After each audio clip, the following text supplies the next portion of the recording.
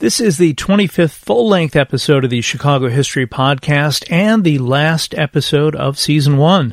We are thrilled to have reached listeners all over the continental United States, Kailua Kona, Hawaii, Mexico, Germany, Christchurch, New Zealand, Vietnam, Greece, France, Canada, Japan, Argentina, Singapore, China, Spain, India, Ireland, and more. Thanks to all of you listeners for checking out the podcast. It really means the world to me. I mentioned this is the end of Season 1, but don't worry, it will be a short break. I'll be back in fewer than 3 weeks at the end of this month with a special Halloween-themed episode, so please make sure you are subscribed so you don't miss it. This is also a good time to check out past episodes you may have missed. True crime fan? Listen to the Wanda Stopa Brainiest Murderous episode. Love Chicago sports and shady land deals? The Chicago Cougars hockey team episode should hit the spot. And now, with just a few weeks to go until Halloween, this is indeed the first of 2 consecutive episodes discussing some of the spookier aspects of Chicago, one I'm calling Chicago's Ghoulish Past. I'm Tommy Henry, and this is the Chicago History Podcast.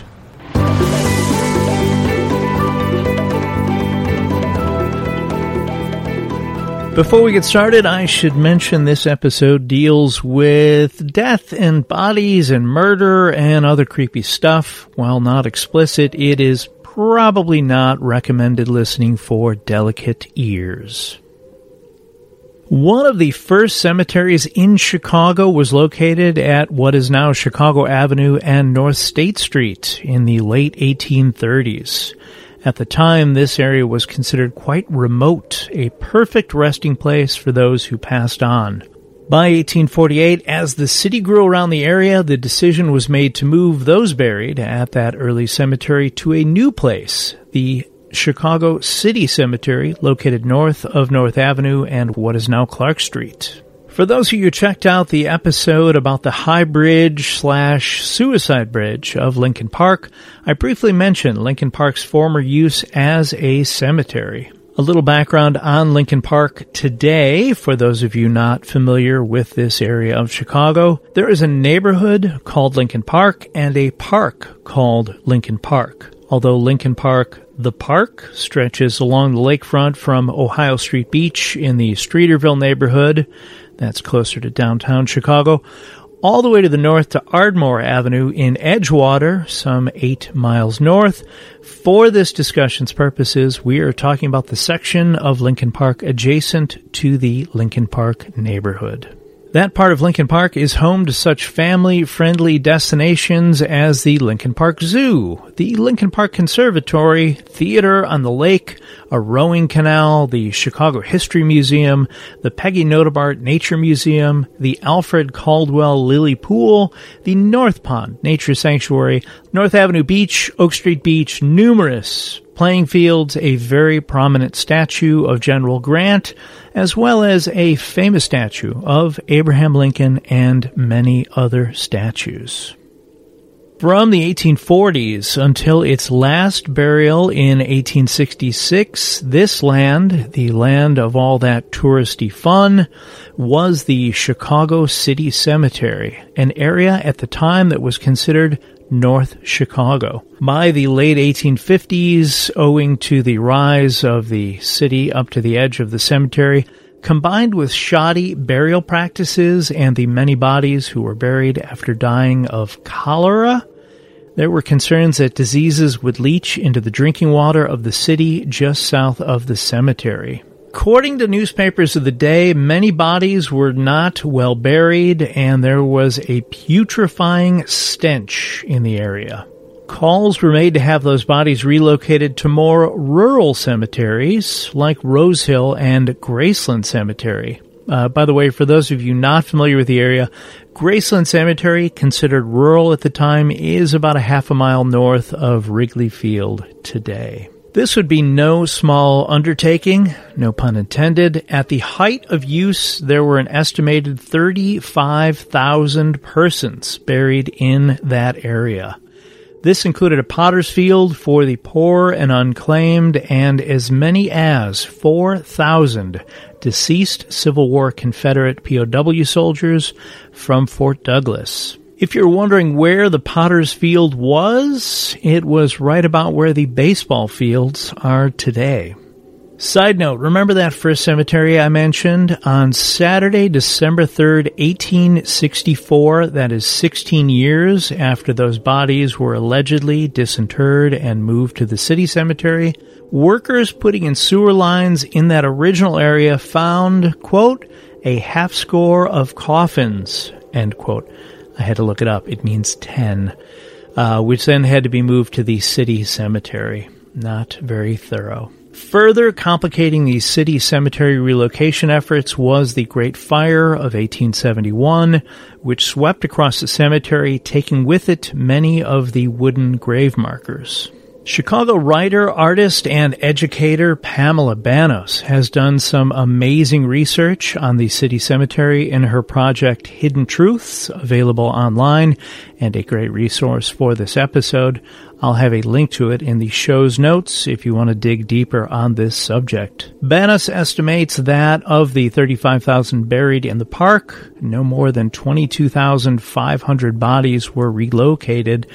That leaves about 12,000 plus unaccounted for. If you're waiting for me to say they were eventually moved, it does not appear that was the case. There is still one notable sign of Lincoln Park Cemetery past, the Couch Tomb, which is situated in the curve of LaSalle Drive behind the Chicago History Museum. Ira Couch was a hotel owner turned real estate investor who died in 1857. John von Osdol, the city's first professional architect, had been hired by Couch to design a family mausoleum, which was completed in 1858. Not much is known about whether any other family members are buried there or why it remained when most other tombs were moved, but the prevailing thought is that it was too expensive and just too difficult to relocate. There was another cemetery just south of the Chicago City Cemetery, a cemetery for Catholics, bounded on the north by North Avenue, to the east by what is now Astor Street, to the south at Schiller, and to the west at Dearborn Street. In the mid-1870s, plans were made to disinter those graves as well to create residential homes. One newspaper article I found included some pretty horrific details of hastily removed caskets from the Catholic cemetery, empty holes and limbs left behind. From the article, quote, "It is not an uncommon sight, that of children marching off with the pale reminiscence of a defunct limb, and not long ago 2 youths engaged in combat, each armed with the relic of an arm." That land was soon home to multi-million-dollar mansions owned by people like Potter Palmer and the Archbishop. It is now part of Chicago's fabled Gold Coast. Something to keep in mind, in the 145 years since that Catholic cemetery was allegedly cleared of its former occupants, there have been numerous reports of skeletal remains being unearthed during construction in the area. Those years include 1900, 1947, 1971, 2004, 2006, 2008. We'll be right back. Are you a Caribbean American? Are you looking for a podcast that truly speaks to your culture and identity? Look no further than Carry On Friends, the ultimate destination for all things Caribbean American, hosted by me, Carrie Ann. Dive deep into topics such as culture, heritage, and everyday life through the unique lens of the Caribbean American experience. You'll walk away feeling more connected to your roots. Follow and listen on Apple Podcasts so you'll never miss an episode of Carry On Friends, the Caribbean American experience. Your Caribbean American community awaits. And if you think I'm done, I've got one more. As recently as 2010, The next time you're jogging, biking, playing baseball, or having a picnic in Lincoln Park, you may just be standing mere feet above the forgotten dead. Let's talk about grave robbing, shall we? While early grave robbers sought jewelry and anything of value within the casket, in the mid-1800s there were also grave robbers who sought the corpses themselves, which could be sold to medical colleges for anatomical study. Grave robbers even included students from Rush Medical College here in Chicago, now known as Rush University, a part of the Rush University Medical Center. Over the years, grave robbers have also sought to dig up corpses to then hold them for ransom. One of the more notable examples of this was in 1978 in Switzerland, when famed actor Charlie Chaplin's corpse was stolen and a ransom demand was made of his widow Una of $600,000. Una refused to pay the ransom, saying that her husband would have considered the demand, quote, ridiculous, end quote. 5 weeks later, police arrested 2 out-of-work auto mechanics who led them to Charlie Chaplin's body, which was then reburied in a concrete grave to prevent future theft attempts. If you're wondering the Chicago connection, there isn't a big one, just thought it was interesting, although Chaplin did spend a few months here making movies in 1915. A little closer to home, not even Abraham Lincoln, our 16th president, was immune to an attempted grave robbery. Lincoln was buried shortly after his death in 1865 and remained undisturbed for 11 years when, on election night in 1876, a group of Chicago counterfeiters turned grave robbers traveled to Springfield in an attempt to steal Lincoln's body. Their goal was money and a pardon for a jailed pal, all which went horribly wrong for them. Back then, Lincoln's body was housed within an above-ground white marble sarcophagus in a tomb on the grounds of Springfield, Illinois' Oak Ridge Cemetery, located about 2 miles outside of town. No groundskeeper lived there, and no night watchman patrolled the area around the president's tomb. Keeping out any ne'er-do-wells was a single padlock on the tomb's chamber door. Once past that padlock, one was not faced with getting through many feet of concrete to get through the body. No, the lid of the sarcophagus was sealed with the much less permanent plaster of Paris. Great for making sculptures, not so great for keeping out bad guys. After hiring someone they thought was a professional grave robber who was actually a Secret Service agent, the counterfeiters' plan quickly unraveled. They did not get access to Lincoln's body and were later arrested. Lincoln's body was later hidden away in the basement of the nearby memorial building. It was later moved a few more times, all in secret, before finding its final resting place in the monument/tomb in a 10-foot deep vault under tons of cement.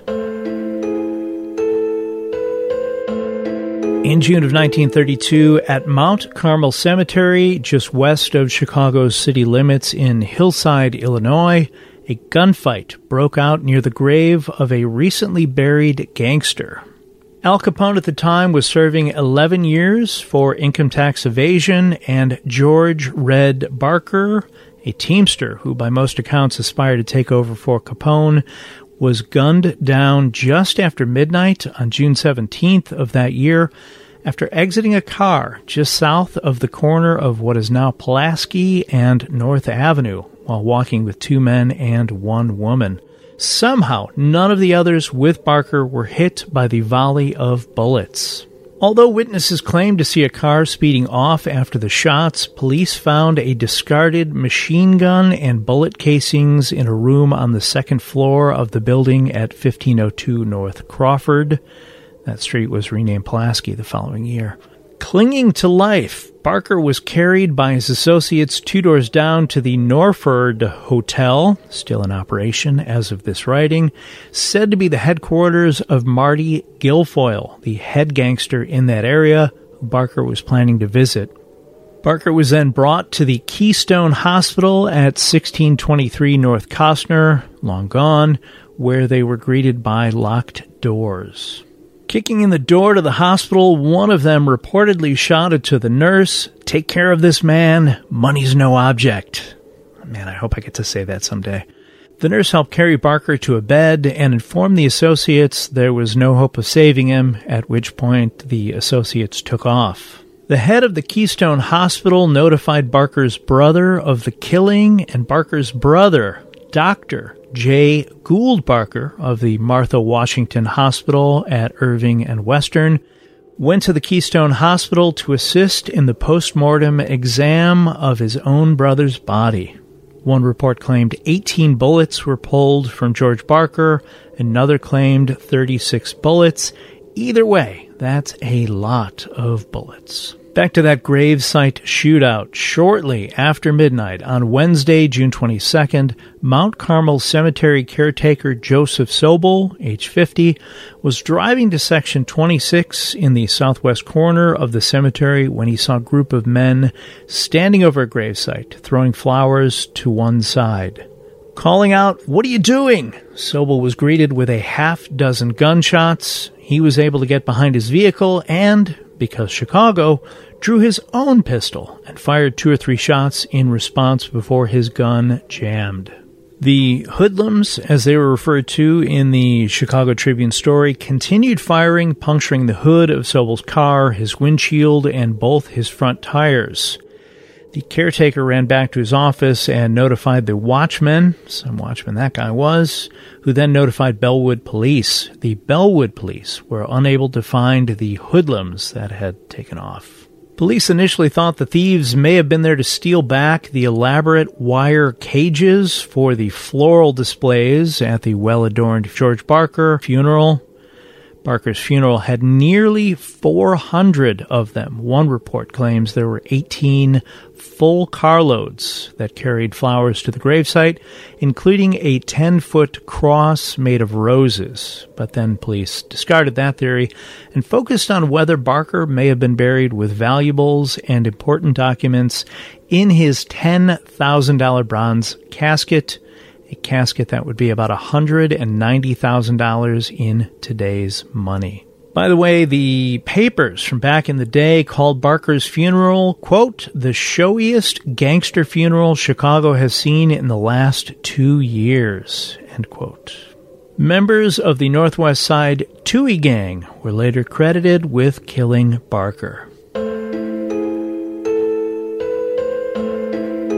Here's one of the stranger grave-robbing stories of Chicago, one that includes a celebrity angle. In 1957, 24-year-old movie star Elizabeth Taylor, at the time one of the biggest stars of the world, married 47-year-old movie producer Michael Todd, the third marriage for both.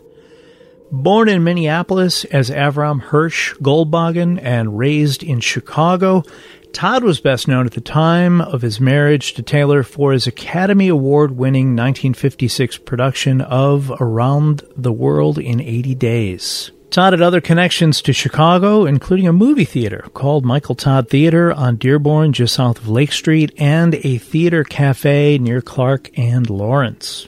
On March 22nd, 1958, Todd, along with 3 other passengers, died in a plane crash in the Zuni Mountains near Grants, New Mexico, about 75 miles west of Albuquerque. Todd had named that plane Lucky Liz. Todd's body was incinerated, with only some bone fragments, scraps of clothing, a portion of the seatbelt, and, according to reports, his 10-carat wedding ring, which was returned to Liz Taylor. Todd's remains were buried in a body bag in a grave in Forest Park, Illinois' Beth Aaron Cemetery at Des Plaines Avenue and Roosevelt Road, part of the Waldheim Cemetery. Side note, Todd's family purchased 6 family plots at Beth Aaron because at the time, Jewish funerals were not permitted in Chicago. Forest Park cemeteries are said to be among the first in the area that did not discriminate against Jews, hence the Goldbogen's decision for the location of their family gravesite. Fast forward to 19 years later, in June of 1977, an elderly woman visiting the cemetery noticed a toppled gravestone and an unearthed and empty casket, that of Michael Todd. Police were called to investigate the matter. Those responsible for this ghastly act first had to move the roughly 400-pound granite tombstone about 10 feet. They then had to dig a 4.5 feet deep hole to unearth the bronze coffin. They then pried open the coffin's lid, smashed a glass case, and grabbed the rubber bag containing Todd's remains. Police estimated the entire operation took at least 5 hours, and because of the weight of the heavy tombstone, would have required at least 2 to complete. A search of the cemetery later turned up only one clue, a shovel likely used by the thieves. Through a spokesperson, Liz Taylor claimed to be, quote, very upset and as baffled as anyone over the motive, end quote. Police suspected vandalism or an anti-Semitic act or maybe an attempt to extort money from Taylor, but no demands were made. With the help of a private investigator, the rubber bag was found within a few days and reinterred. Although no one was ever charged with the crime, it is widely assumed it was the work of mob types looking for the $100,000 wedding ring, although the casket contained nothing of material value.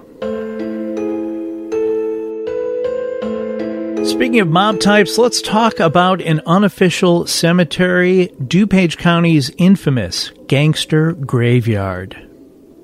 DuPage County, located west of Chicago proper, is the home of Argonne National Laboratories. Back in 1988, acting on a tip, police searched an area not far from Argonne Labs near Route 83 and Bluff Road. For 5 months, police excavated the area, turning up 2 bodies not far from the former home of syndicate enforcer Joseph Jerry Scalise, who at the time was in prison for a London jewelry heist.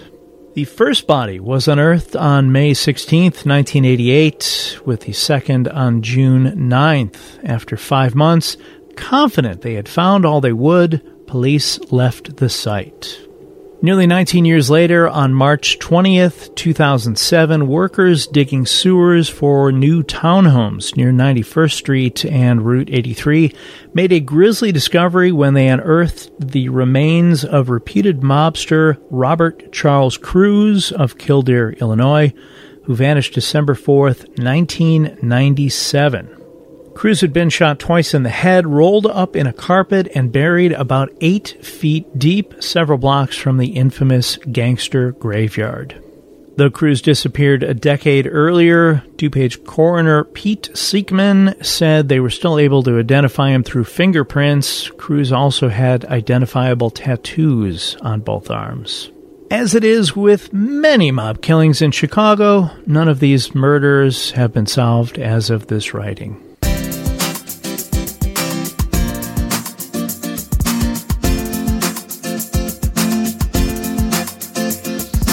I do hope you've enjoyed today's episode about Chicago's ghoulish past. As always, I'd love to hear from you if you have any questions about anything covered today, anything to add, or have a different topic you think might be a good fit for a future episode of the Chicago History Podcast. I can be reached by email at chicagohistorypod@gmail.com. I will be posting news articles, pictures, and ads from back in the day related to this episode on the Chicago History Podcast social media pages. Check it out and give us a follow, please. Thanks as always to John K. Schneider for creating the Chicago History Podcast logo and the art used on the social media pages. He can be found at Angel Eyes Art JKS on Instagram or via email at angeleyesartjks@gmail.com. If you would, please take a moment and like, subscribe, and kindly review this podcast wherever you listen to podcasts, and tell a few friends. It helps us get the word out and reach new history fans and fans of Chicago. Get out and explore when possible. Learn more about whatever city you live in, and stay safe. Thanks for listening.